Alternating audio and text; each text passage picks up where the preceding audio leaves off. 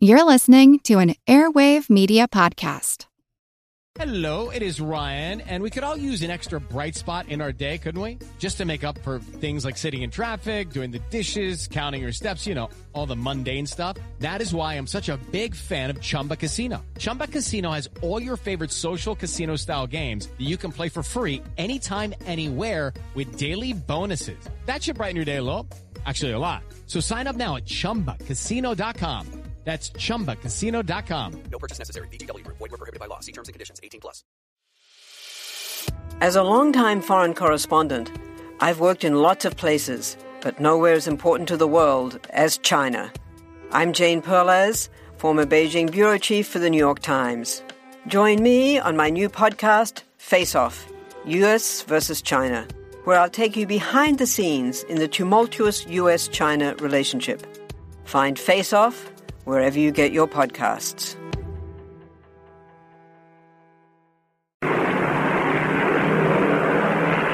On a desolate plain near the Peruvian Andes is evidence that thousands of years ago, man may have known how to fly.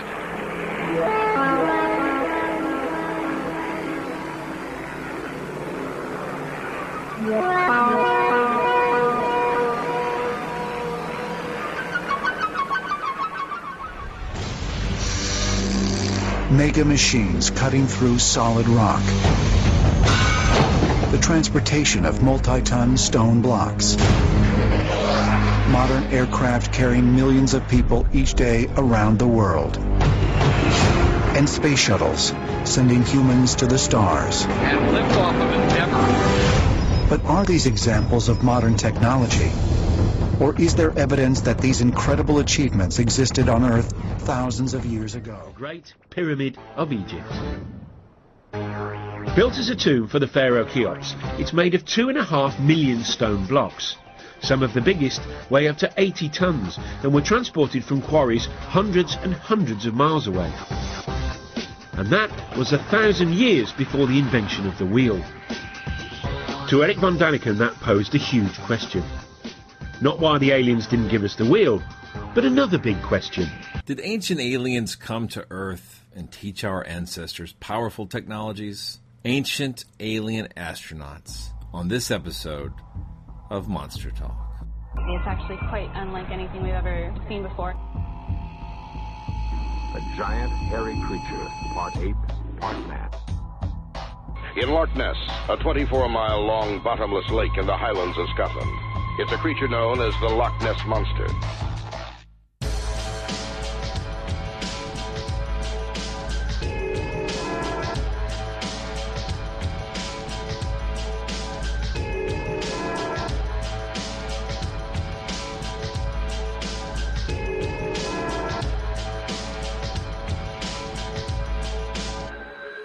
Monster Talk.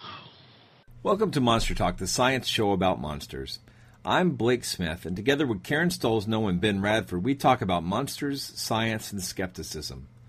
On this episode of Monster Talk, we're pleased to welcome back Dr. Ken Feder. Ken teaches archaeology at Central Connecticut State University and was our guest previously on the very popular episode we had on giants. Ken is the author of one of the best books that combines skepticism and archaeology, and it's called Frauds, Myths, and Mysteries, Science and Pseudoscience in Archaeology. A link to this book will be in the show notes. And if you can only have one skeptical book in your collection, I recommend you get The Demon Haunted World by Carl Sagan. But if you can get 2 books in your collection, the second book should be Ken's book. And if you can afford 3 or 4 books in your collection, Dr. Feder recommends that those also be his book. In all seriousness, though, Ken's book is a fabulous primer on understanding science, recognizing pseudoscience, and engaging in archaeology empowered by critical thinking. Monster Talk. Now, growing up, did you have any interest in ancient astronauts? Well, I guess I'm familiar with some of the notable books, like Chariots of the Gods, but no, I can't say it was something that was a particular concern to me at all. I didn't think I was a reptilian or something. Well, I'm a big fan of monster movies and The Twilight Zone. And one of the first things I saw relative to this topic was a documentary hosted by Rod Serling. No, that was right. Yeah, hosted by Rod Serling, called "In Search of Ancient Astronauts." Mm-hmm. And In Search of Ancient Astronauts later went on to sort of spawn the TV show In Search of. I didn't know that, Yeah. so I should be very grateful then. I mean, Yeah, this is in the same sense that I am, which is that it had a huge cultural impact on, exposed me to the paranormal, right? Oh, me too. Yeah. It's horribly unskeptical, but one of my favorite shows of all time. Yeah. I think it's the music and Nimoy and the Nimoy, yeah, it's got the Nimoy factor. So yes, yeah, and just some of the topics that they treat, like Coral Castle. That's my favorite episode. yeah, and you say that you mean Coral Castle, not the host of the NPR. Wait, don't tell me. Or the No, I don't mean that one, but we should do an episode on that someday. I'm sure we can find someone to speak about it. Yeah, Or maybe me. I've done an investigation. Someone who's looked into it. Yeah. So, ancient astronauts have been the fodder upon which many pop culture TV shows, well, obviously that's pop culture, but TV shows and books and stories and movies have come from. So, yeah, and I think it's a sort of running theme for a lot of people, and I'm not sure if they're always aware of where the ideas come from, though, and the ideas do seem to be very scattered. yeah, I think the idea, and let's just make a clarification, that we're talking about ancient astronauts in the sense that did ancient aliens come to Earth and impact, influence, or manipulate the development of humankind? Yes.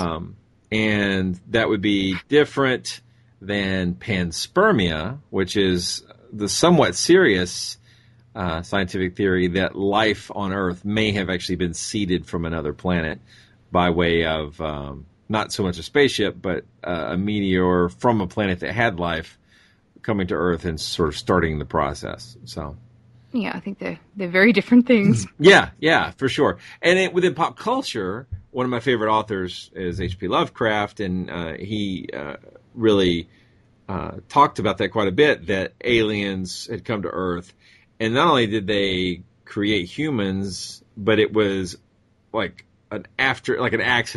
We're not important, right? So a lot of his fiction involves the idea that humans who think they're so great discover that their place in the cosmos is tiny and insignificant. But it was all fiction. Oh, whereas sure it was. These other authors. Tell yourself that. Yeah, it's all up. If it makes you sleep better, whatever. Yeah.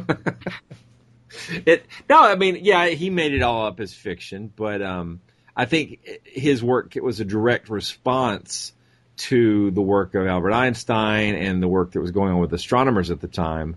I think he personally found the idea that we were insignificant, literally from a cosmological perspective, horrifying, and wanted to kind of use that idea in his fiction.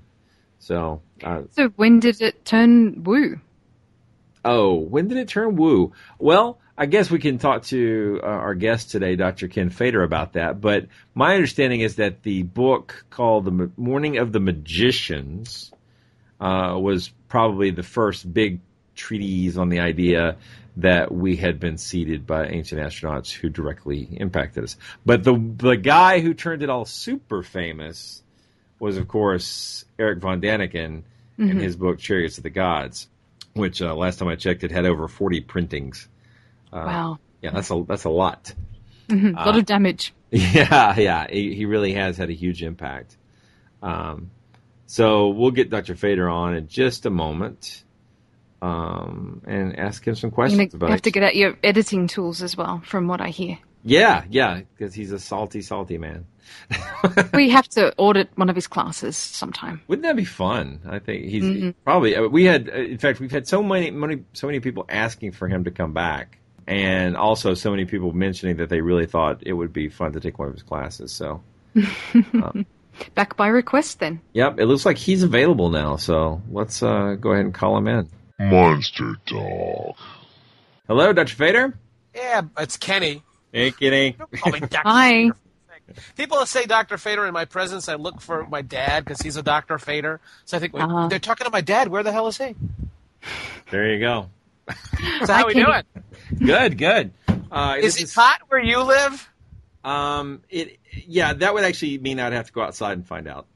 You don't want to do that. Yeah, I live in the cellar, and I don't. There you go. No problem. It's can I say this as forthrightly as I possibly can? It's f***ing hot here. I honestly, yeah, our listeners would be disappointed if you didn't say it that. Oh, all right. Well, you know what? It's f***ing hot. What's the Monty Python? It's hot enough to boil a monkey's bum. Whereabouts are you? Huh? Whereabouts are you in the country? She's from Australia, so she talks funny. So bear with us. I had no idea what the she was saying. I live in Connecticut. So that's really going to help during this interview, isn't it? Absolutely, yes. So it's southern New England, and we are, I guess, 10 degrees cooler than it is just a little bit south of us, Washington, D.C. and Virginia. It's ridiculously hot there. I mean, over 100. So I'm really crabby. Nice. Should we postpone the interview? No, absolutely not. In fact, I'm better when I'm crabby, actually. Excellent. Excellent. Yeah, for sure. Nastier. Okay, good. Absolutely. So, well, I guess we should get started talking about sort of the history of the literature, right? So we briefly talked about last time the book The Morning of the Magicians. Right, yeah. But I don't think we really spent much time on what has become sort of the superstar of the genre, Chariots of the Gods. Absolutely, yeah. So Eric von Däniken. Yeah. So what can you tell us about Eric's work, and or even in Morning of the Magicians, if you want to talk about that? Well, let me start with how I was found out about von Däniken in the first place. I was off at college, right, and I had to come home. It was maybe like Thanksgiving. I was a freshman in college, and it was back in the late 60s? Yeah, 69. And my mother wouldn't let me in the house because my hair was so crazy long. I couldn't get through doors and stuff. It was the 60s, So I went to I had to go get my hair done at it was actually a unisex hair salon as opposed to a barber shop. And so it was cool because it was the first time I'd ever had my hair done by a woman. And I was 17 or 16 and a half, 17. So that was about the closest I had come to having sex. Getting my hair cut by a woman. And in any event, so, she asked me, as they are wont to do, she asked me what I do. And I said, I'm a college student. What do you study? And I said, I'm studying archaeology. And her reaction was classic, typical, I've always been interested in that. And I tell my students that, if you do use that line, if you're an accounting major and you're trying to pick up a girl and you say, hey, I'm an accounting major, they will never say, I've always been interested in accounting. Just isn't going to happen. Yeah, that's true. Archaeology, that's good stuff, right? So when I said I was an archaeology student, her immediate reaction was, I've always been interested in that. What do you think about this guy who says that spacemen built the pyramids? Yeah, you're getting this rumbly sound and like wind or something. Like wind, yeah. Man, you're making me turn off the fan. I'll probably pass out. Oh yeah, well I get the same problem. I'm sitting in I've got my air conditioner turned off just for this. So all right, how's that? The other thing that's making sort of noise in the background is my computer. It's got the fan is going. No, we're okay with that. We can't hear that. That's fine. Yeah. So right? I hate to make you sweat. I really do, but you love it. Come on. We had such a bad. It was like the best interview, and then the shittiest sound quality last time. Oh yeah, I remember that. So. Yeah, that's right. That was totally horrible. Yeah. So I really think our fans have been begging for you to come back. Right? Oh my God! Please. And no, seriously. Don't encourage me, please. No, do it. Big mistake. And they all promised they'd buy 2 more copies of your book. Oh my God! Yeah, maybe 3 or 4. They make excellent Christmas presents, or whatever whatever holiday you want. They're fantastic. Absolutely. All right, so let me reset the scene. So you're in a chair and being aroused by a woman who's touching your hair. Yeah. Absolutely. She's lauding your choice of education, right? Totally. And she asks, "What do you think about this guy who says that the spacemen built the pyramids?" Now you got to understand, I'm lying down there, and this woman's got sharp implements in her hands. And I'm concerned because I think she's nuts because I had never heard of such a silly thing. And I said, no, I actually have never heard about this guy who says that spacemen built the pyramids. And she says, I thought you said you were an archaeologist. I said, oh, my God. I said, yeah, but I've never heard that. She goes, oh, well, it's everybody's talking about it. And I said, well, I kind of doubt that there's anything to it, but I'll look into it. I kind of forgot about it. Went back to school, and it was a couple of months later, and it was the middle of the night, and the radio was on in the background, and it was, some local public station, and a review came on of a book called Chariots of the Gods by Erich von Däniken, a Swiss author, who said that spacemen built the pyramids. And I hear this, and I go, oh my God, this hairstylist, she was referring to something that was real and not just sort of in her hallucinatory haze. And I listened to it, and I said, I have to get a copy of this book. So I ran out to like a used bookstore and got a paperback copy of Chariots of the Gods. And I started thumbing through it. And the thing is, it was sort of, it was like archaeological pornography. It was one of those things when you're 16 and your buddy gives you some porn book and says, "Yeah, turn to any page. It's awesome." Well, the von Däniken's book was like that. It was turn to any page, and it was pure idiocy. And even as an undergraduate, taking a couple of courses in archaeology, but with a long-standing history in it, I was turning pages and realizing this guy has no idea what he's talking about. This is just made up. This is stuff that people have known has been wrong for decades or even centuries. I read through the book, and then I remembered something, which was that back when I was in high school, I had actually joined a paranormal book club where you get like 4 books for $1, and then you have to buy like 1 or 2 other books and you're done with them. And one of the books that I selected as one of my 4 was a book called Morning of the Magicians. And I went back and looked at it after I had read von Däniken, and I said, oh my God, the stuff that I'm reading in von Däniken is cribbed right from Morning of the Magicians, which was a book very popular in Europe in the early 1960s, translated into English in the middle to late 60s. And so it was about the time that von Däniken was writing Chariots of the Gods. The thing was being translated into dozens of languages.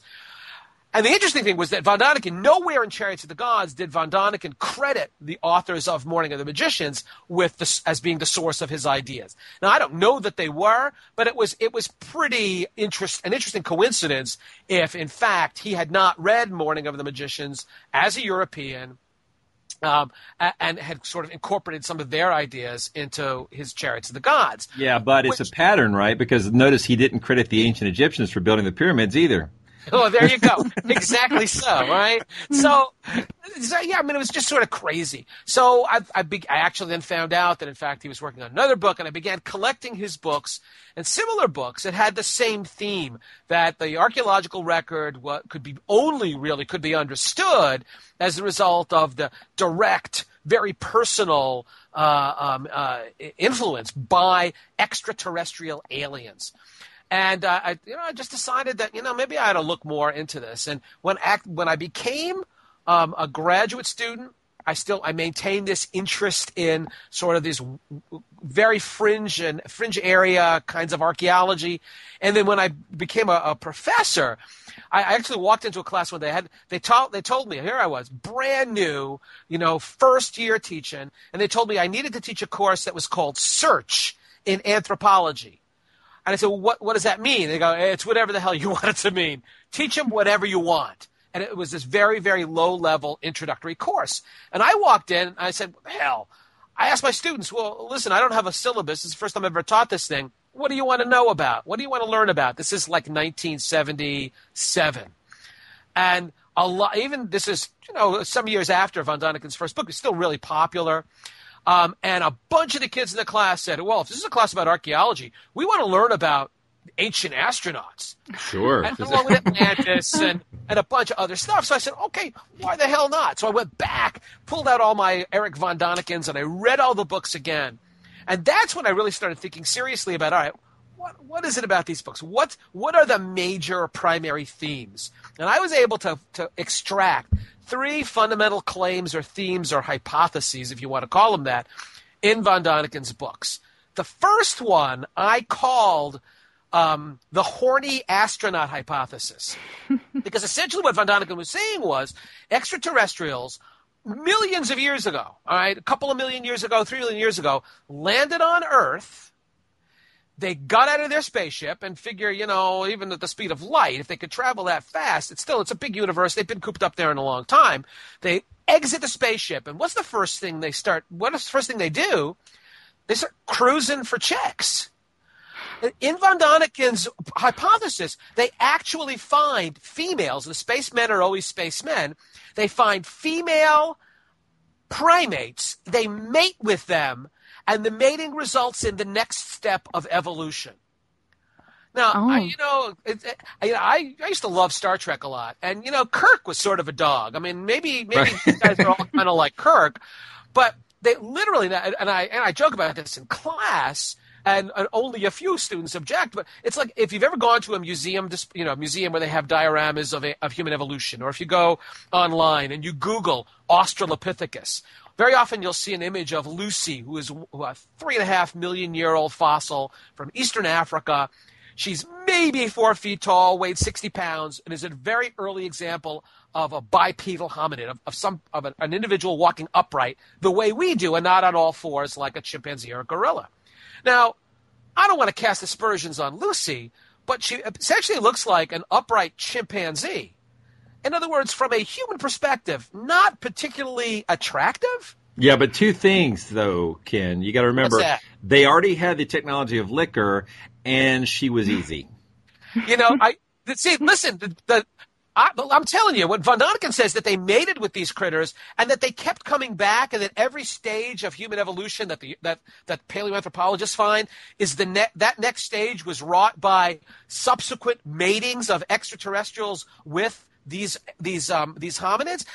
Earth got the reputation of being a kind of a party planet. And they would arrive and they would start boinking the hominids, and that was the result was the next, whatever the next step in evolution was, that was that step. And I thought that. Okay, so we're all descendants of aliens then. Absolutely, yes. Oh, for sure.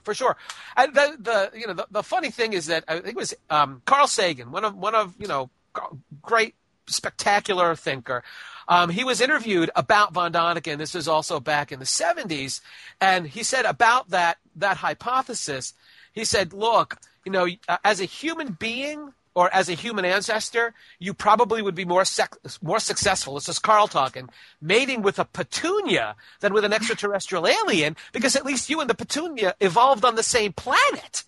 And so the notion that a creature, the frogmen of Alpha Centauri could land here, have the matching DNA, much less the matching physical parts, where they could mate with Australopithecus and actually produce fertile offspring, is just... it's hilarious, and yet it was one of the major themes in von Daniken's books. Later on, he sort of backed off. Well, maybe he says it was an artificial mutation, whatever the hell that means. And how, they brought like a DNA lab here to muck with our DNA to produce the next stage in evolution.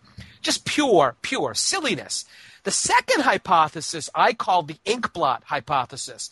And that deal was, the Rorschach test, right? So you have this image, it's ink, you fold it, you open it up, and it's this bizarre image, and there's nothing really there. It's all whatever is in your mind. So, a normal person looking at an ink blot, whatever it looks like, will always say, what's the first thing that comes to mind? The normal person will always say sex.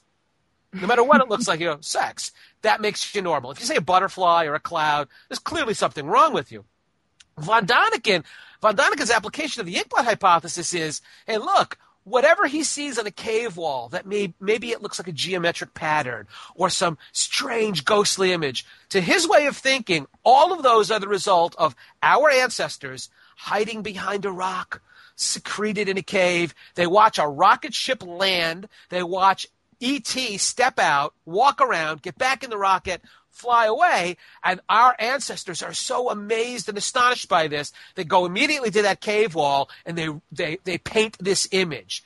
So that where archaeologists say, well, this looks a lot like a guy wearing a costume to make him appear to be like a deer. We know people do that all over the world. Or this looks like a person who maybe is floating in the air because he's a spirit. In every case, von Daniken interprets that as direct evidence of contact between our ancestors and extraterrestrial aliens.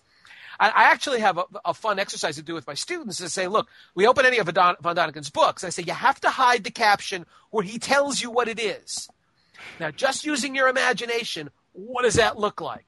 And kids will say, well, that looks like a robot. Okay, that means we've got extraterrestrial aliens. That looks like a ghost. No, because maybe it's an alien. Oh, that one looks like an animal. No, it's an alien. And so if everything you look at, you interpret through that lens, of course, that's what you see. The third hypothesis, to my way of thinking, is the most offensive and sort of silly of all. And that is the archaeological record, according to von Daniken, is filled with examples of technological leaps, of architectural, mathematical, agricultural, metallurgical sophistication that, according to von Daniken, our ancestors were incapable of figuring out by themselves. That's why this has actually been called by another anthropologist, John Amonhundro, our ancestors, the dummies hypothesis. So our ancestors are all, the way I phrase it, it's like the extraterrestrial aliens are like the Peace Corps, right? It's the extraterrestrial Peace Corps. They land on Earth, they find a whole bunch of really dumb human ancestors, and they have to teach us how to plant crops, how to smelt iron, how to develop an alphabet, how to make a calendar. Because otherwise, we would still be getting stepped on by woolly mammoths and barely able to drag our knuckles along, right, behind them. So in von Daniken's opinion, all this cool stuff that archaeologists love to talk about that you see on all the cable channels with the Sphinx and pyramids and Stonehenge and a whole bunch of other stuff, humans couldn't have figured that out. That's way too sophisticated, way too difficult. It's the result of this extraterrestrial Peace Corps landing on Earth and teaching everybody, bringing everybody culture and civilization and changing our lives forever. That one, as an archaeology student, even in the late 60s, early 70s, I knew that was just stupid. And it continues to be. This notion that our human ancestors just weren't smart enough to figure stuff out on their own, and they needed Peace Corps, again, the frog people from Alpha Centauri, to teach them how to do agriculture, math, calendars, or build pyramids. I was going to say, but do you have any opinions about it? Every day I have a different opinion about it. But, stupid, dumb, idiotic. So I have a different word every day. I have like a word calendar, and every day I have a different word for that hypothesis. This is some worrying stuff to hear that you've encountered everyone from hairdressers through to undergrad students who believe in this. Do you think that this is indicative of the public perception of what archaeology is about? The reason that's a fantastic question is because I've actually done surveys, and since the mid-1980s, I've been asking students, mostly kids at my university, but I've done surveys across the country, and people have used my surveys in other countries, in the UK and in Canada. Have used my surveys, and one of the questions, of course, asked is, okay, how do you respond to this notion that extraterrestrials helped our ancestors? And do you strongly agree? Do you mildly agree? Do you not know? Do you mildly disagree? Do you strongly disagree? And the deal is, the thing that's I don't know if this is happy or sad, the United States tends to come out worse than other countries among those who've been surveyed, and that generally speaking, about a third of all of our students either, not that many strongly agree, but the combined strongly agree, mildly agree, it's about a third. And that number doesn't change very much through time. There's also a very disturbingly high percentage of kids who go, I don't know. Like they really have heard of this, they've thought about it, but they don't know which side to come out on. And there's a relatively small percentage, also about between 25 and 30 and 33%, that the combined strongly disagree and mildly disagree. And the deal is that the cool thing that was cool for me was that over the last several years, the numbers have been slowly declining in the agree, strongly agree, because von Daniken has sort of become a non-issue, him personally. His books don't sell nearly as well as they used to, at least not in the United States. But the Ancient Aliens series that's on one of the cable channels, I think that's going to change this. I think that now I hear a lot more from emails and a lot more from my own students asking me about that show. Yes, Giorgio Tsoukalos' series. They actually, listen, I got to be honest with you. The producer of that show asked me to participate. This is a couple of years ago. I got an email from him. And I wrote back, and sometimes I get emails from people who they just know I am a name associated with a topic, but they don't know where I come down on it. So I mean, I've fairly frequently get phone calls from people who want me to be on shows about Atlantis, and their expectation is that I'm going to, that I have been to Atlantis, I have talked to people on Atlantis, and when I tell them, well, no, actually, what I will tell you is that the thing is entirely made up by Plato, they suddenly back off. They go, they're not so interested in interviewing me. But in any event, I got an email from one of the producers of that series, and my response was, I'd be happy to be on your show, but you should know that I think that the ancient astronaut hypothesis is execrable bullshit, and I haven't heard back from them, rather remarkably. So I guess maybe they're not interested in the other point of view.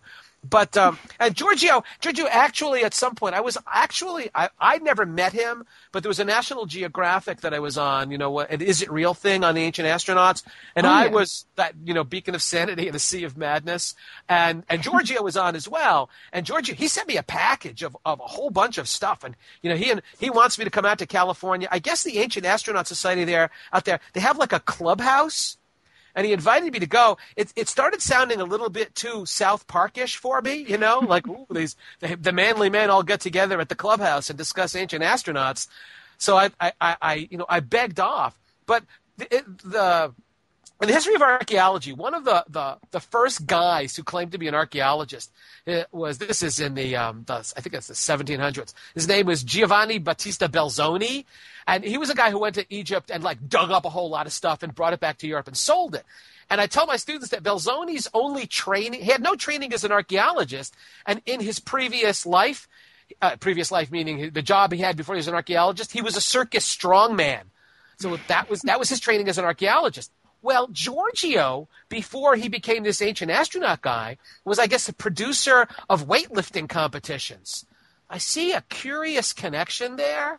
If you go to Giorgio's website, at least the last time I went, there's a photo of him, arm in arm with Arnold Schwarzenegger at some weightlifting competition. Yep. So maybe weightlifters and circus strongmen just have that they become attracted to archaeology for some bizarre reason. However, I've never been a circus strongman, and I do as little weightlifting as I possibly can. So maybe I'm the exception that, I don't know, proves the rule. Or you joke, but maybe there's something. I'm strong, and I can't lift a pyramid block. How could anyone? Yeah, exactly. So, so it must be, levitation or something like that. That just makes sense. But Giorgio wants to debate you, so. Oh my God! Yeah, cool. As long as he doesn't want to arm wrestle me, because then he's going to trouble. Well, if we could ever get both of you at DragonCon down here in Atlanta, we'd love to have that debate. Oh, my God, that would be sort of scary, huh? I bet it would be well attended and amusing. So yeah, probably so. He's an interesting guy for different reasons, but you both have really, and I'm just going to say, interesting hair. Well, listen. People have pointed this out to me, so that maybe there's something there, Yeah. Something with the I don't know, my aura has caused this to happen. I got to tell you, mine is earned, man. This is. I was born this way. Well, not with it quite as white as it is now, but it's always been this way. I do nothing to it, and repeat, nothing to it. So I don't know how Giorgio gets his. I don't think I've seen your hair. Yeah, what's it look like? It's really curly and like. What can I Sideshow say? Bob. Listen, here's the deal. I've got the visual. Yeah, I don't know about that. I have an African-American colleague who's got dreadlocks who says that he calls my hair a Jufro. I've heard that before. Yeah. Yeah. So maybe that's what it is. It is what it is. And it used to be sort of reddish brown, and then I went and made the mistake of having children, and they sucked all the brown out of it, man. It's white as white can be. You're lucky to have it. Yeah, mine's going fast. So. Yeah. You still get it cut by believers? No, right now, you know what it is? I let my wife do it for me. I take a shower and I go, it's getting long, cut it. And she doesn't charge me hardly anything, so I'm okay with that. We use the ancient astronauts technique of Flowbee. I can't say more. Remember that? I remember the Flowbee, absolutely. So could we get specific, and could you tell us about some of the claims about ancient astronauts? We've talked about pyramids, and I think pyramids are a great example, because everybody knows what a pyramid looks like, right? And the deal is, if you read von Däniken, and all these ancient astronaut guys say effectively the same thing, that the pyramids just sort of appeared overnight. That, Egyptians were the ancient Egyptians were just barely eking out a living, tilling the land, and then bam, out of nowhere, they're building some of the most enormous, architecturally sophisticated structures the world has ever seen. It's things that you'll even hear them say, we still can't build a pyramid even with our modern technology, but these primitive Egyptians, these primitive Africans were able to do it. Of course, they couldn't have done it. They must have had help from the outside. That, even when von Däniken, we know a lot more about Egyptian architectural capacities today, more today than we knew when von Däniken was writing. But even when von Däniken was writing Chariots of the Gods, we had a hell of a better idea about pyramid building than he suggests. The deal is the pyramids, in fact, did not suddenly appear sort of perfect. I mean, actually, this is a really nice example, a nice exercise that I give my students in looking at the archaeological record and saying, can archaeologists tell when a technology is entirely aboriginal, is develops in situ or in place, and contrast that with an instance in which the technology comes in from the outside. And one of the ways we do that is we ask the question, all right, are there the kind of halting, faltering steps leading up to a perfection of that technology? Do we see incremental steps? Do we see mistakes? Do we see trial and error? Do we see, back to the drawing board? When we see that, for whatever technology we're talking about, if we're talking about agriculture or metallurgy or pyramid building, when we see those halting, faltering, trial and errors, we know we are in the presence of an indigenous development, a sequence of slow and steady improvement. When we see a technology, again, whether it's agriculture or metallurgy or if it relates to math or a calendar system or construction of a pyramid, if we see it literally just show up in a very, very short period of time, fully formed, fully developed, that's when we as archaeologists say, it looks like this came in from somewhere else. Judy was boring. Hello. Then Judy discovered ChumbaCasino.com. It's my little escape. Now Judy's the life of the party. Oh, baby, mama's bringing home the bacon. Whoa, take it easy, Judy. The Chumba life is for everybody. So go to ChumbaCasino.com and play over 100 casino-style games. Join today and play for free for your chance to redeem some serious prizes. ChumbaCasino.com. No purchase necessary. Void where prohibited by law. 18+ terms and conditions apply. See website for details. Hello, I'm Paul Giamatti. And I'm Stephen Asma. Each week on Chinwag, we dig into the weird topics you wonder about, that you care about. The stuff none of us are totally sure of, like the Bermuda Triangle, Mothman, consciousness, philosophy, UFOs, ghosts, or, say, Bigfoot. So who's to say that there's not alien species that are Sasquatch? Like I've seen a ghost, and I would hear something walking and breathing. Maybe every path is right. I will accept as a premise that every path is right. That is a face on Mars, eyes, nose. It kind of looked like Wilson, the volleyball. Some people enjoy the waves or whatever crashing, and I enjoy listening to a quantum physics audiobook. I do think there are many things in the world that we just don't understand and probably won't understand. That's our whole show. So join us every Wednesday on all major podcast platforms and find us on Instagram, TikTok, and Twitter at ChinwagPod and Wagon. I'll give you a really lame example. Here, I dig in Connecticut. We had our archaeology field school. We were out in the field for 6 weeks. And among the things we find in Connecticut is we find pottery, ceramics. The oldest pottery we find in Connecticut is 3,000 years old, and it ain't really fancy stuff, but it's pretty much a complete technology. In other words, we don't see mistakes, we don't see errors, we don't see a slow and steady development. It just sort of, bam, shows up. And so we are more than willing to entertain the hypothesis that, this 3,000-year-old pottery in Connecticut just sort of shows up. It looks a lot like the stuff in New York State, where we do see incremental steps in the development of ceramics. So we're pretty confident that pottery making moved in as a technology, fully formed, into Connecticut around 3,000 years ago. Now, if pyramids really did show up, bam, instantly in Egypt, we sure as hell would have to consider the possibility that that technology moved in from the outside. Now, of course, before we consider the frog people of Alpha Centauri, we might consider the ziggurat builders of Mesopotamia who are building large, monumentally scaled, sort of pyramid-like structures a little before the Egyptians. We might consider them first, Occam's razor. Let's go with the simplest explanation. But we don't even need to do that because the notion that this technology kind of appeared fully formed is absolutely, categorically, totally, 100%. Have I used enough qualifiers there? Wrong. No. It's totally wrong. Here's the deal. The earliest Egyptian pharaohs, guys whose names we know, on these pharaoh lists, were buried in these one-story brick structures called mastabas. They essentially are these large sort of rectangular buildings. There's a big fancy basement in which their coffins are placed. But the mastaba is a rectangular building, like 1 story high. And over time, these mastabas did get larger and larger.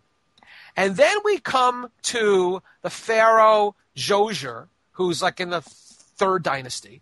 And apparently he decides he wants something bigger and fancier, right? He doesn't want just a mastaba. He wants something bigger. And so his burial structure, which is placed in a place called Saqqara in Egypt, is in fact sort of one mastaba superimposed over the other, with each one getting smaller. So technically it's not a pyramid because the pyramid should be 4 triangles with a common apex. It needed a common apex. So it's not like that. It's called a step pyramid. And so that first monumentally scaled tomb for a pharaoh is not very fancy. It's kind of simple. It's made mostly of brick or more stones that kind of lean in on one another. And that's the first one of these. The next pharaoh who decides that, he wants something bigger and fancier than that, first thing they're going to build him a huge set of tiered mastabas, right?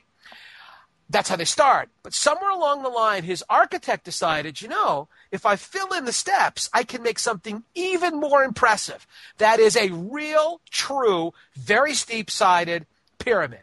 So that's what's started at a place called Meidum. Here's what happens. They get partway through the project, and cracks start forming along the interior of the pyramid, its core, because the pyramid is way too steep. That is, these architects, they're working, this is seat-of-the-pants stuff. They've never done this before. The engineers and architects of Egypt are, they're working with new materials. They're working with a new kind of structure. They get partway done, and they abandon it. In fact, this pyramid today can be visited, and it's called the collapsed pyramid, because the thing was so badly done, it essentially, whether it was a catastrophic collapse or not, nobody's exactly sure, but they just sort of let it slump in on itself because it wasn't working out. The next pyramid they build, they try at a less steep angle. Like, let's make it a little gentler. And they get about 2/3 of the way up. Now, here's another mistake that the architects and engineers made. The base of this pyramid, 3 of the corners are on bedrock. There's a little bit of sand, bedrock underneath, so that's not moving. The 3rd corner, there's no bedrock. It's nothing but sand. So what happens is, as it's getting heavier and heavier, and as they're working their way up, the corner that's on the soft sand starts to sink into the sand. And so it settles at a different rate than the corners that are on the bedrock. And once again, you start getting cracks in the pyramid core. In fact, it got so bad that where the pharaoh was going to be buried inside the core of that thing, right? That it looked to the Egyptians that whole thing was going to collapse, which would have been probably pretty bad for them when they had to tell Pharaoh, look, your burial chamber, it collapsed. They actually ended up trying to shore this thing up with large poles of cedar to try to keep the thing open. Now, whether the Pharaoh saw this and pitched a fit and said, no frickin' way I'm getting buried in that, that's crap. Or if the engineers and architects said, we're going to tell the Pharaoh this ain't a great idea. So understand, they're 2/3 of the way through. The thing is obviously not going to work. They start building another pyramid. This is their third try for this poor pharaoh. Apparently, they didn't like the fact that, well, now it looks like a construction site. It looks like an abandoned construction site. They decided that to finish it off, even though it would never be the eternal abode of the pharaoh's soul, they decided to finish it off. But they realized if they continued at the angle they were working on, the whole thing would collapse. So they actually changed the angle of the top third of the pyramid. That's why that pyramid actually is called the bent pyramid. Because if you look at it, you go, there's something not right about that. Yeah, because they changed the angle of it. So it's actually not a triangle. What is it, a trapezoid or something? And it looks like hell, but I guess it looks better than if they had just sort of said, let's walk away from this thing and leave it half finished. It's the third pyramid in this sequence of three. They finally, you know what they did was they started this pyramid at the same angle that the top of the bent pyramid is, which is about the angle that all subsequent Egyptian pyramids are built, which is like 45 degrees. The original pyramid, the collapsed pyramid, they tried that sucker at like 70 degrees. It was crazy. And of course, the sharper that angle, the steeper that angle, the more rock you need and the heavier it's going to be. The bent pyramid, the lower part of it, they started at 55 degrees.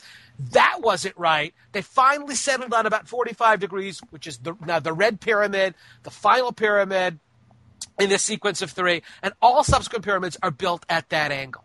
Now, that whole process from the big mastabas to the first of to the red pyramid, and then to the three pyramids at Giza, that is the absolute pinnacle of pyramid construction, takes about 4 or 5 generations. It's close to 100 years. So this notion that you look at the pyramids at Giza, the largest one, Khufu's pyramids, almost 500 feet high. It's spectacular. It's absolutely enormous. It's extremely sophisticated. But that's not the first one they built. It took them 100 years to figure out how to build that sucker. So now here's the deal. This is why I tell people tell me, oh, but the Egyptians, their technology was so sophisticated. Yeah, it got that way. But I tell you what. What's your other hypothesis? That ancient aliens arrived on Earth. Now, these are guys who can build spaceships that can traverse the galaxy, but they're having trouble figuring out how to pile up rocks so they don't fall down? They built the pyramids? Screw that, man. I'm not getting in their spaceship if they can't figure out how to build pyramids. It's clear. It's a really clear example of an archaeological record that shows the very human process of, hey, I got an idea. Let's try this. Oh, that doesn't work. Let's try something else. Let's fix it over here. How about jamming a piece of wood in here? No, that's not going to work. How about let's change the angle? Oh, that looks like hell. How about that? Finally, we get it. After 4 or 5 generations of attempts. Well, that's a human process, man. That's not extraterrestrials introducing a technology. That's human beings figuring stuff out. You know, it's like it's funny. Our technology now progresses so enormously quickly that, you know, when I show kids today my first generation iPod, they laugh at me. They go, "Oh my God, it's so big, it's so fat." Oh man, how many of your 8 tracks will it hold? Yeah, there you go. There you go, man. And that's not even 10 years, that kind of technological development. But, you know, I even do that in class. I show them the sequence of iPods. And I say, look, when you see something like that, would you believe that this was, you know, back engineered from some extraterrestrial spacecraft? If the iPod Touch showed up, bam, out of nowhere, with no antecedents, no steps, no sequence leading to it, then you might be able to say, gee, I wonder where that came from. But you have this entire sequence of improved technology, of it getting better, faster, smaller. Within the pyramids, they're getting better. They're probably doing it faster. They're getting bigger, though. And so you know, any kind of hypotheses that rely on people being stupid and not working hard just don't work. You know, this is this comes up in IT a lot, in computer work. I work with, I think I work with really smart people, but and I guess it doesn't make you dumb if you believe this, but you look into it, right? So a lot of computer people think that computer technology must have come from reverse engineered stuff that happened at the Roswell crash. Right. And I'm like, well, why then would we reverse engineer this completely developed technology and start off with the most basic thing of, vacuum tubes, and then work up to the transistor, and then work up to integrated circuitry, and then, why would Moore's Law exist? All these things don't make any sense unless we're actually developing it. But, people underestimate us. It's crazy stuff. But you see that too. When you look at, I think this is hilarious too, is that one of the artifacts that von Daniken points to, I believe in Chariots of the Gods, I mean, he makes a big deal about it, is the sarcophagus slab of the Maya king Pakal, who was the ruler of Palenque in the 7th century AD. And I don't know if you see this, that Pakal is one of the very few of the Maya kings who was actually buried in a pyramid. The Maya didn't build pyramids like the Egyptians. They look different. The function is different. Sizes are different. The raw materials are different. But in this one case, we've got a Maya leader, a Maya pharaoh, who's buried in the pyramid. And he's buried in a stone sarcophagus, and there's a lid on top of it that von Daniken says it's an image of Pakal. And he says, this looks like a spaceman. But the hilarious thing is, he shows his foot, and he says his foot is on some kind of pedal, like rockets are like driving a Volkswagen. Where's the clutch? What are you talking about? But the funniest thing is that Pakal's got like this communication device. According to all Mayanists, it's a very elaborate headdress. And you see this in a lot of Maya art, that the kings wore these feathered headdresses. But von Daniken says, no, this is a communication device, and those are the antennas. And I think to myself, I haven't needed an antenna on a cell phone in 10 years. We have progressed beyond needing antennas on cell phones. But apparently these extraterrestrials, they still needed antennas on their communication devices. And where are the iPads, and the technology that we've developed, but that you never see in this art that's supposed to be extraterrestrial aliens, that they're all wearing spacesuits that look like, 1960s Hamilton Standard suits? It's this real sort of anachronisms that our technology has already surpassed what these technologies are supposed to look like, who are from people, these aliens who are supposed to be able to fly across the universe. It's really pretty bizarre. I know that the guy, one of the key minds behind the notion that computers are back engineered from some spacecraft, I believe he also claims that microwave ovens clearly couldn't have been developed by people, but that those also were on the spaceships, which I think is great. So here you got these guys in spaceships, and they can eat frozen food, microwavable food. They've got at the Roswell site. My understanding is when they did archaeology there, they did find some trays that said microwave safe. So maybe that's where we got microwave ovens from too. So, what is some other forms of evidence for these ancient astronauts that are claimed? Well, so the Maya calendar, I mean, that's a big issue now too, right? There was a show on yesterday about all of these folks who are making a ton of money selling stuff to prepare you for the end of the universe in 2012, which is really pretty funny because the real extreme 2012 guys say it's not just that Earth is going to suffer catastrophic earthquakes, but the whole universe is going to end. And a whole new, the universe is just going to like sort of wink out. So, getting a bomb shelter and getting a whole lot of freeze-dried food, I don't think that's going to help a lot. But nevertheless, the Maya did have a very sophisticated calendar. They don't predict the end of everything in 2012. It's just the end of one of their cycles of time, and their expectation was the world would continue. Just a new cycle of time would continue on the next day. The Maya calendar is very. These guys, the Maya, developed the concept of zero. They had a base 20 numbering system, and again, you can see in the archaeological record the very slow incremental development of their writing system, of their number system, of their math, and of their calendars.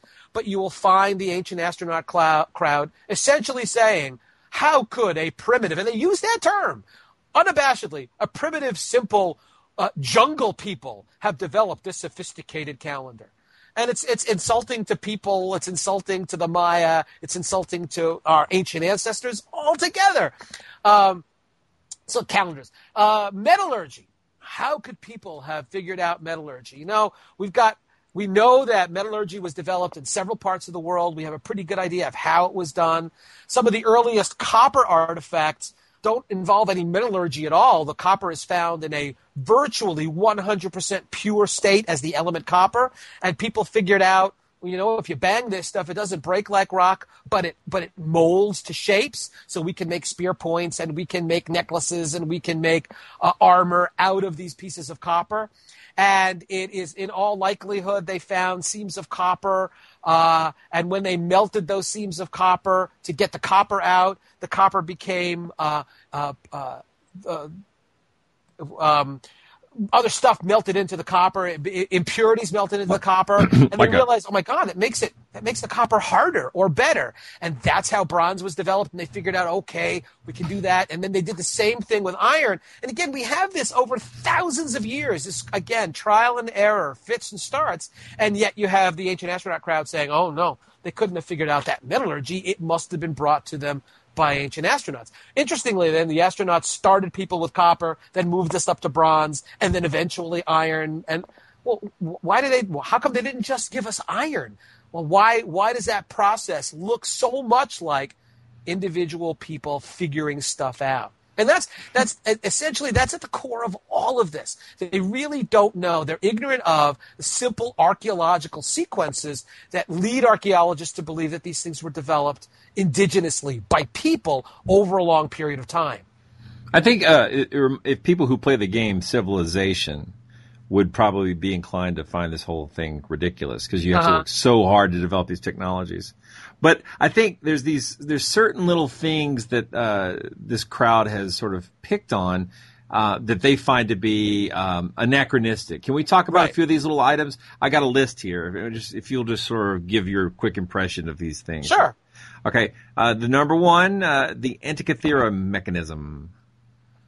Again, my God. I mean, first of all, how old is that mechanism? It dates to Greek times, doesn't it? Yeah. The Greeks are pretty goddamn smart people. And the fact that they were able to figure out gearings, and it's a sophisticated piece of equipment. I mean, there are any one of a number of folks who have studied this and are not particularly surprised that the Greeks were able to figure this stuff out. Hey, you know, the Greeks figured out the size of the earth. All right, they knew the world wasn't flat. The Greeks had a philosopher who figured out that maybe all of matter is made up by this single indivisible particle called an atom.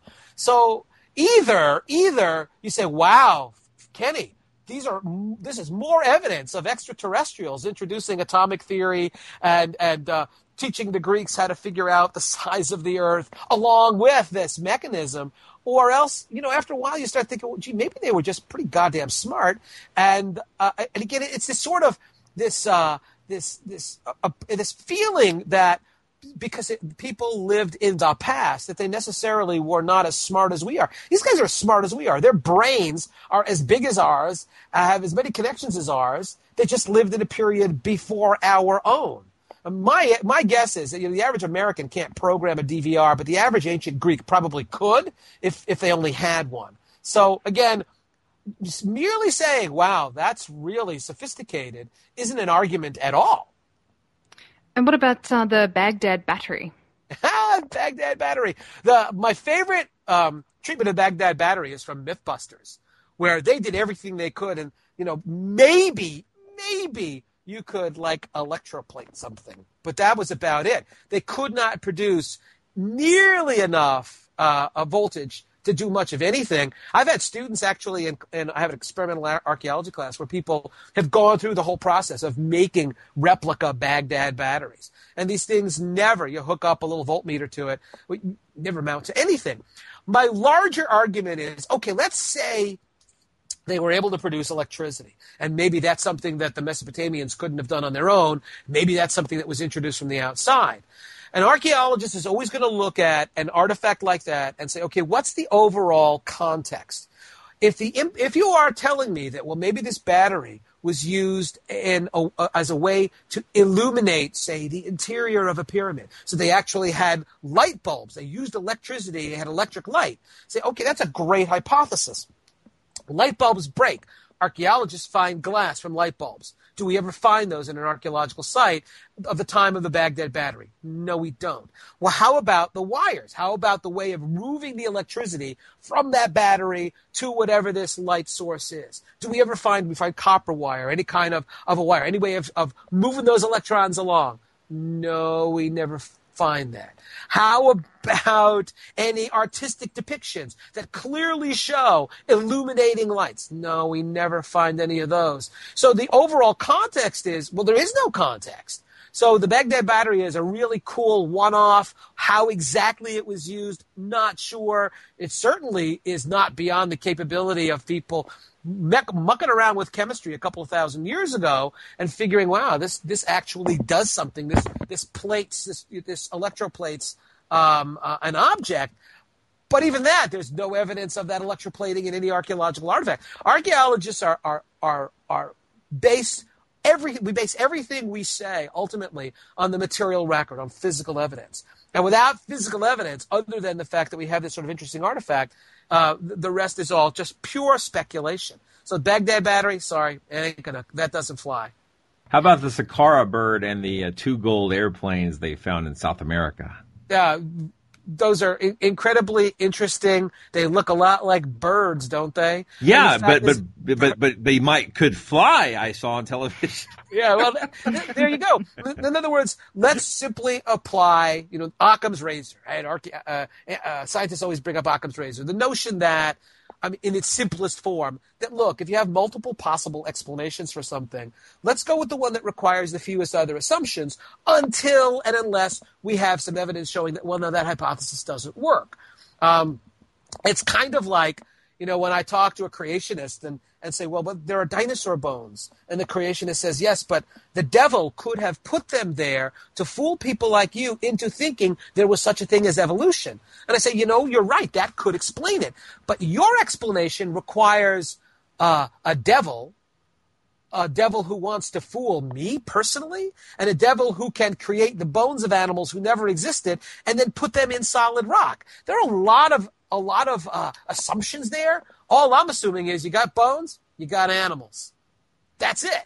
So my hypothesis requires fewer assumptions. So if you've got something that kind of looks like a bird, and somebody says, yeah, but it also looks like a plane, I go, yeah, but my hypothesis that it's a bird assumes that people saw birds, thought they were cool, and made artistic depictions of birds. Your assumption that your hypothesis that it's an airplane requires so many absolutely unsupported assertions that you keep that you put that on the back burner. But until you've got some hard evidence that extraterrestrials were here, by the way, with airplanes. Did their rockets need the wings? Are they flying the space shuttle? Not quite sure about that. But until you've got some hard evidence for that, let's go with the simpler explanation, which is those are probably artistic depictions of birds. And how about the crystal skulls? Well, the crystal skulls, great. I recommend highly anybody interested in the crystal skulls. Archaeology Magazine did an article on them in the last 5 years, right after the Indiana Jones and the Crystal Skull movie came out. And the bottom line is you can show with absolute certainty that every one of those is a fake. Every single one. That when you look at these things very carefully under a microscope, you find evidence of a lapidary wheel. You find evidence of a power tool having been used to carve these things out. So, maybe they still signal the doom of the world. I don't know about that. But they were all made in the 19th century. They sure seem to signal the doom of the Indiana Jones series. Well, yeah, that kind of sucked, didn't it? Yeah, it really did. I'm convinced they're going to do another one where that Harrison Ford is going to be in a walker, chasing Nazis or something. Well, they need Nazis. They should have done the story. They should have done an Atlantis episode. That would have been much better. Oh yeah, absolutely. Anyway, so you actually don't make it. Yeah. So we'll do a retcon. They'll undo 4 completely. Well, you did. I think a really good job of introducing some of the archaeological method here. Could you just sort of give a brief overview? Because I imagine there's going to be somebody listening to this show who's been thinking about, should I become an archaeologist? And what kind of things do real archaeologists do to find the answers to questions like this? Well, listen, man, if you're going to be an archaeologist, the things you have to love are dirt, You got to love dirt because, man, you're going to be in dirt a lot. You can't be bothered by scorpions, snakes, mosquitoes, ticks, whiny students who think it's too hot and humid to go dig. If that stuff bothers you, don't go into archaeology. But I think that the thing about archaeology, and it's one of the interesting things that I have found, and I haven't performed like a formal statistical analysis of this, but when I ask most people I know who have jobs, real jobs, what got you interested in what you do, in becoming a doctor, in being an engineer, or being a teacher?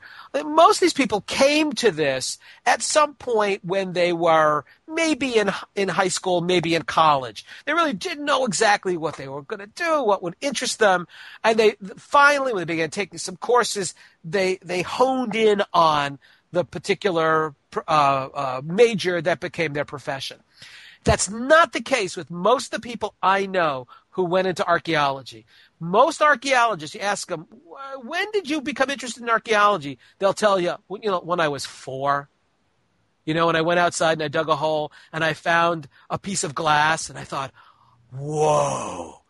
And then, you read in a book that people will pay you to go play in the dirt and find cool shit. I mean, that's what when students want, a single sentence definition of archaeology, and they don't want something very sophisticated, I tell them, archaeology is about digging up cool and they look at me and I said, no, write that down because that will definitely be on the exam because that's what we do. Now, some of my colleagues don't like to admit that because they want to be like really serious scientists and we want to answer questions about culture and civilization, and that's true. We do want to do that, but the bottom line is we get really hooked on digging up cool.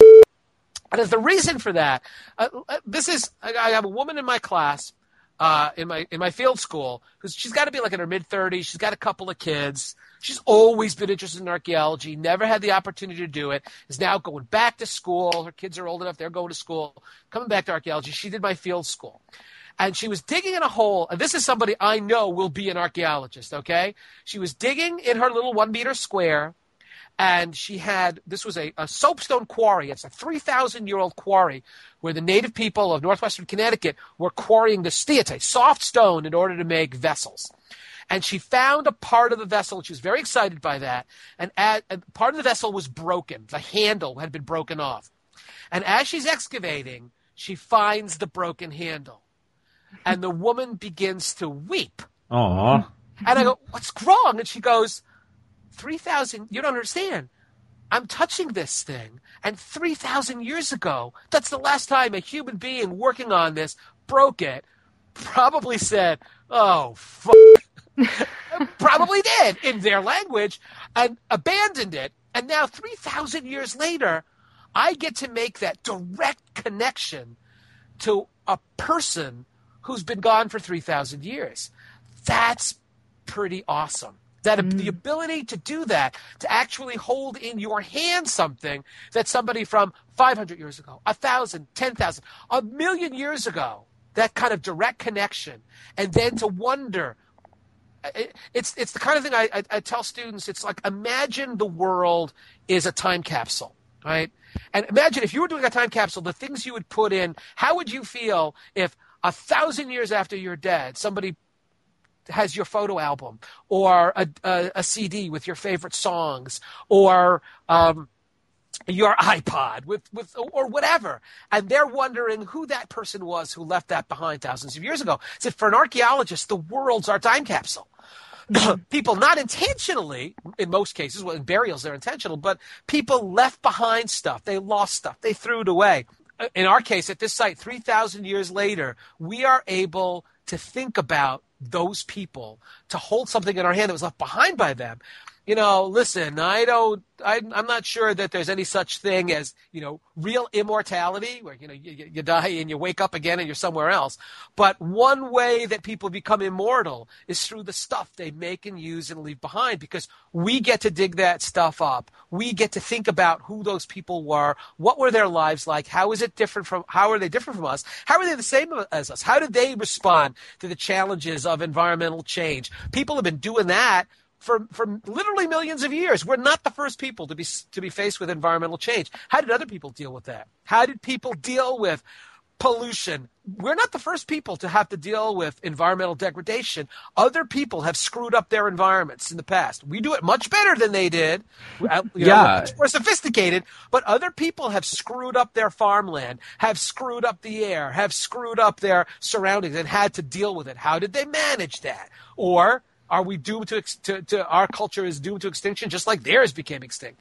It's that kind of that direct connection to our ultimate roots that is just so cool about archaeology. Well, I love the I was going to say I love the Venus of Willendorf because it shows that even 20,000 years ago, guys were still chubby chasers.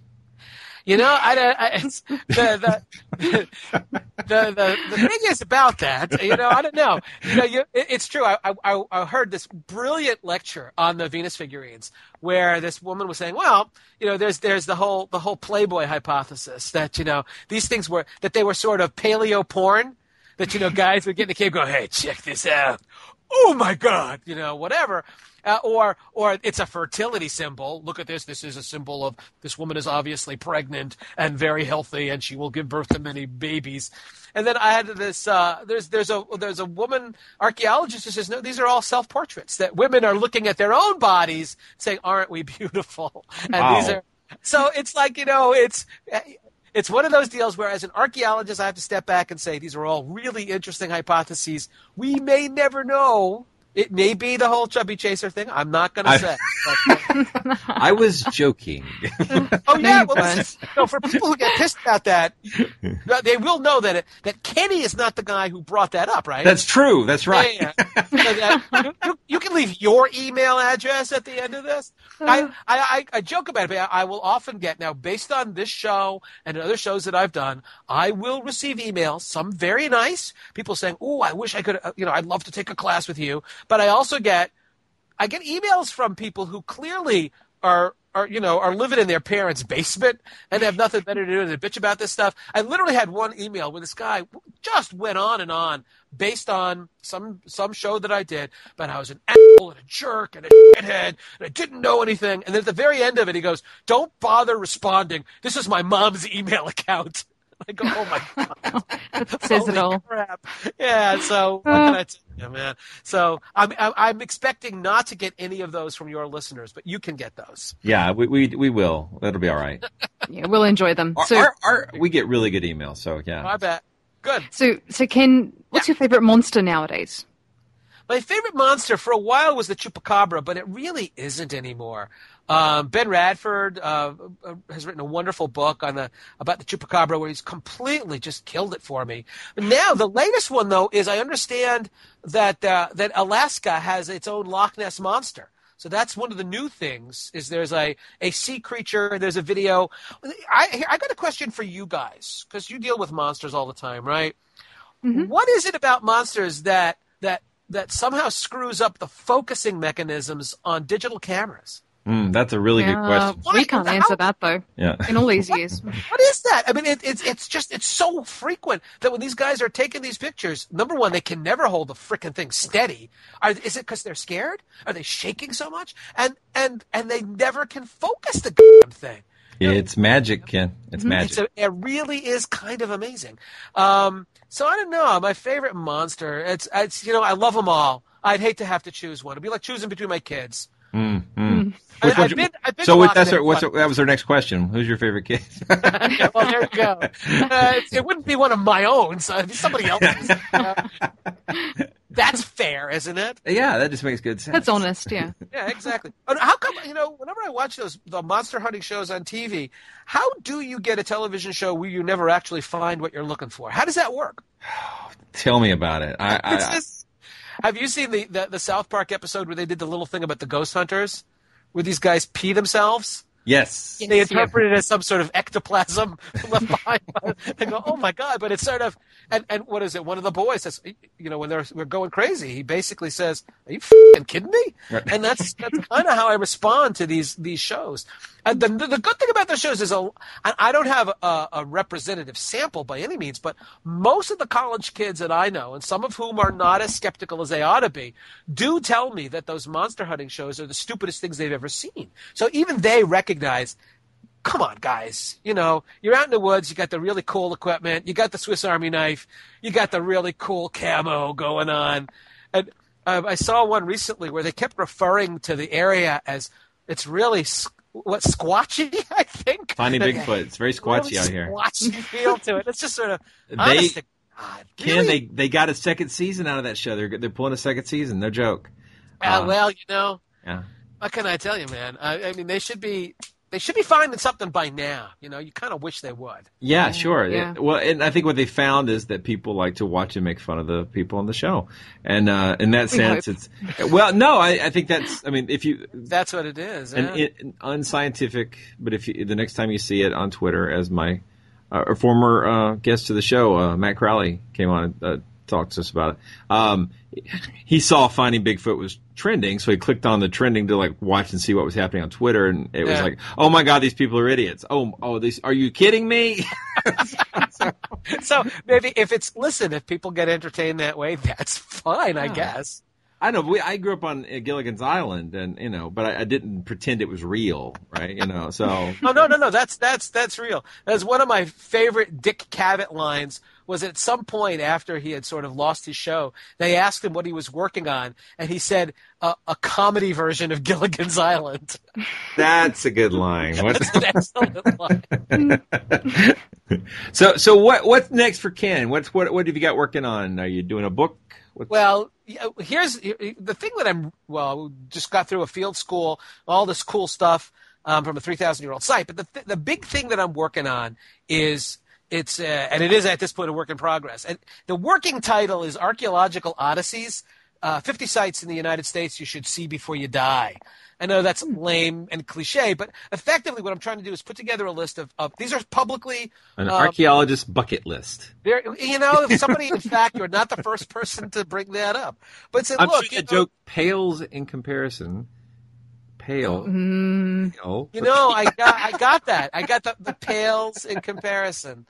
I will leave it at that. In any event, there's this really cool project I'm working on, which are sites that are open to the public. It's places that you really should go to see because they are seeing in person the cliff dwellings of Mesa Verde, seeing in person the huge earth pyramid at Cahokia, seeing in person the pictographs and petroglyphs in Dinosaur National Monument, that those are the kinds of things that people who do travel, who do touristy things around the country, these are really cool places to visit because you get to see what our human ancestors were able to do up close and personal.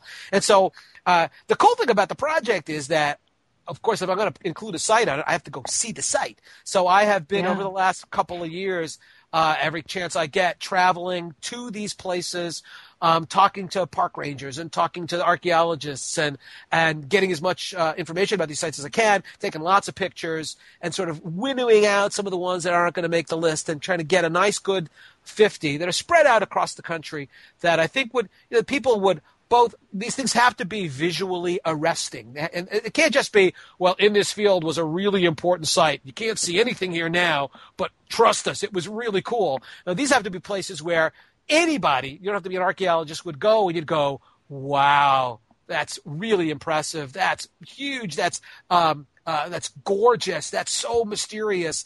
And then talk about this is what it means. This is who built these things. This is how old these places are. So it's kind of a travel guide, time travel guide. Let's call it that. So I've been working on that for a while and sort of we'll be doing a little bit more of that. We go off to see some sites in August. Is my hometown still in there? The Etowah Indian Mounds?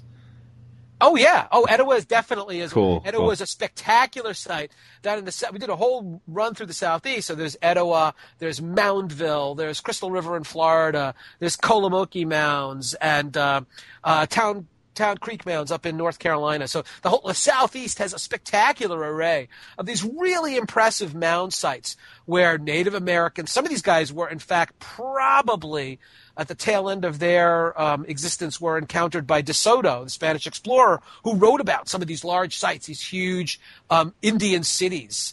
And that's, my deal with all this is I've been frustrated time and time again by how little people know about the prehistoric past of our own country. So you talk to kids in high school, they've heard of the pyramids, they heard of Stonehenge, but you ask them about Etowah, you talk about Cahokia, you talk about Mesa Verde, and they look at you, what? What are you talking about?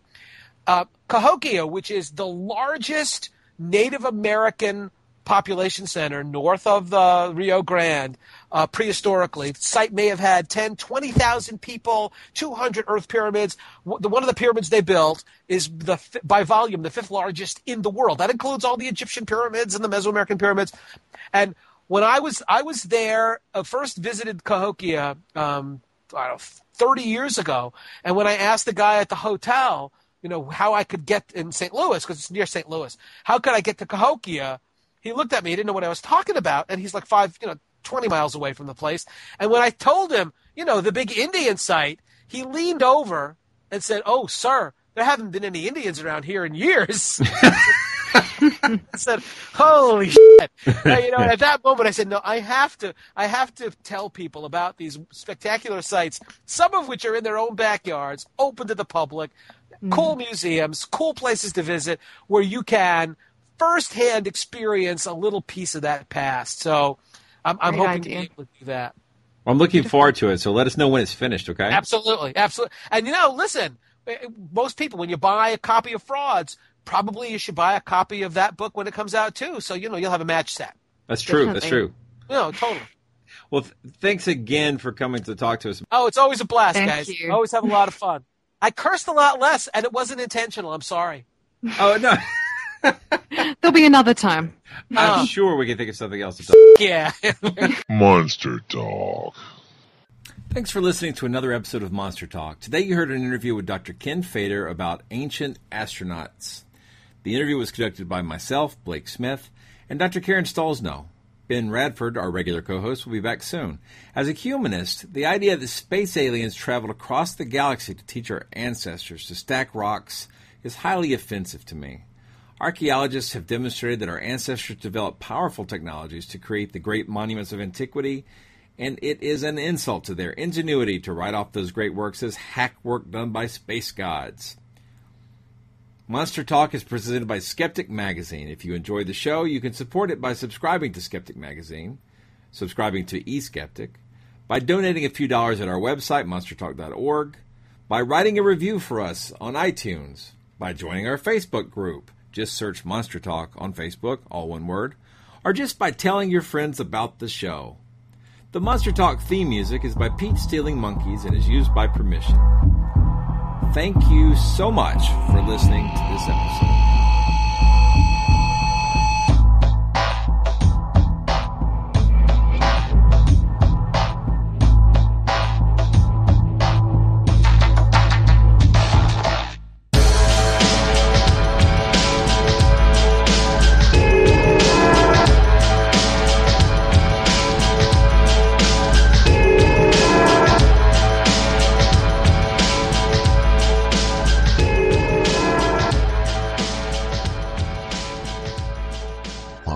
For more skepticism? Want to learn the truth about the scientific controversies of our time? Then subscribe to Skeptic, the quarterly magazine Stephen Jay Gould called the best journal in the field. To subscribe, visit skeptic.com today. Today's episode was also brought to you by David Rodriguez, who was generous enough to give us a donation. I bet you thought I'd forgotten about you, David. Totally didn't. With Lucky Land Slots, you can get lucky just about anywhere. Dearly beloved, we are gathered here today to... Has anyone seen the bride and groom? Sorry, we're here. We were getting lucky in the limo and we lost track of time. No, Lucky Land Casino, with cash prizes that add up quicker than a guest registry. In that case, I pronounce you lucky. Play for free at LuckyLandSlots.com. Daily bonuses are waiting. No purchase necessary. Void where prohibited by law. 18+. Terms and conditions apply. See website for details.